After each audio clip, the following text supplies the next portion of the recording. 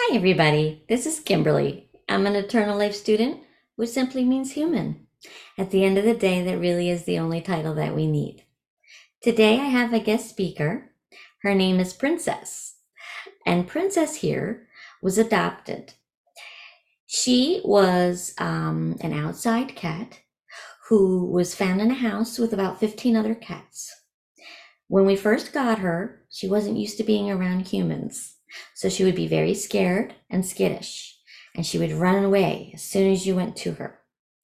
Now, after much time building trust, she can sit on my lap, she will let me pet her, and sometimes I even get some kisses.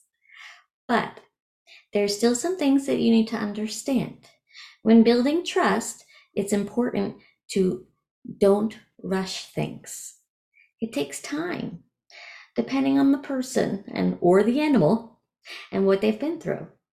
Some things you will never be able to gain their trust, and that's okay.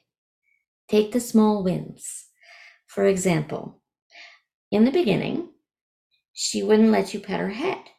I still can't go from her directly from her face, but I can go from behind the ears down. To me, that is a great accomplishment. For her, that is also a great accomplishment because we are building our trust. I know that she's still learning how to sit like a cat. I would show you pictures. She sits with half her head and her body hanging off, but now she's learning to actually sit on a lap, just like this. This is a huge thing that we're going through right now. Even videoing this, I don't know how long she will last, but I thought I'd give it a go. So, whether it's human or animal, trust is important to build, just like respect. Respect their boundaries. If they don't like something, don't do it. There's no reason to force anybody to do something they don't want to.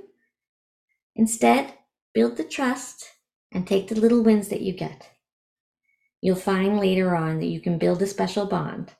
And sometimes, if you're lucky, they'll let you in a little bit further.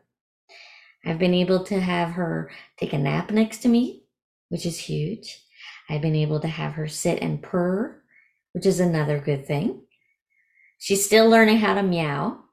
I don't know if it's being around the other cats, but she doesn't meow like your typical cat. And a lot of times she will run away or she'll hide. She's starting to learn from me that I'm here to help. I'm not trying to hurt her. I just want to be there for her. And that's what I think is important. Sometimes people or animals don't need anything from you but your silence and to know that you're there and that they're protected. So the next time that you're with an animal or a person, make sure that you're there for the right reason. Don't force people to do things or animals to do things that they don't want to. Just be there. Sometimes that's all they need. Thank you for my hug. I appreciate that, sweetie. So, once again, this is Princess's debut. Say hello, Princess. And I hope that in the future I'll have another video to show you. Maybe at that point we'll get her to be able to sit correctly and maybe you'll get to hear her meow. But for now, we'll just be happy with what we have. And that is a house full of love and learning from each other. Thank you and have a good day.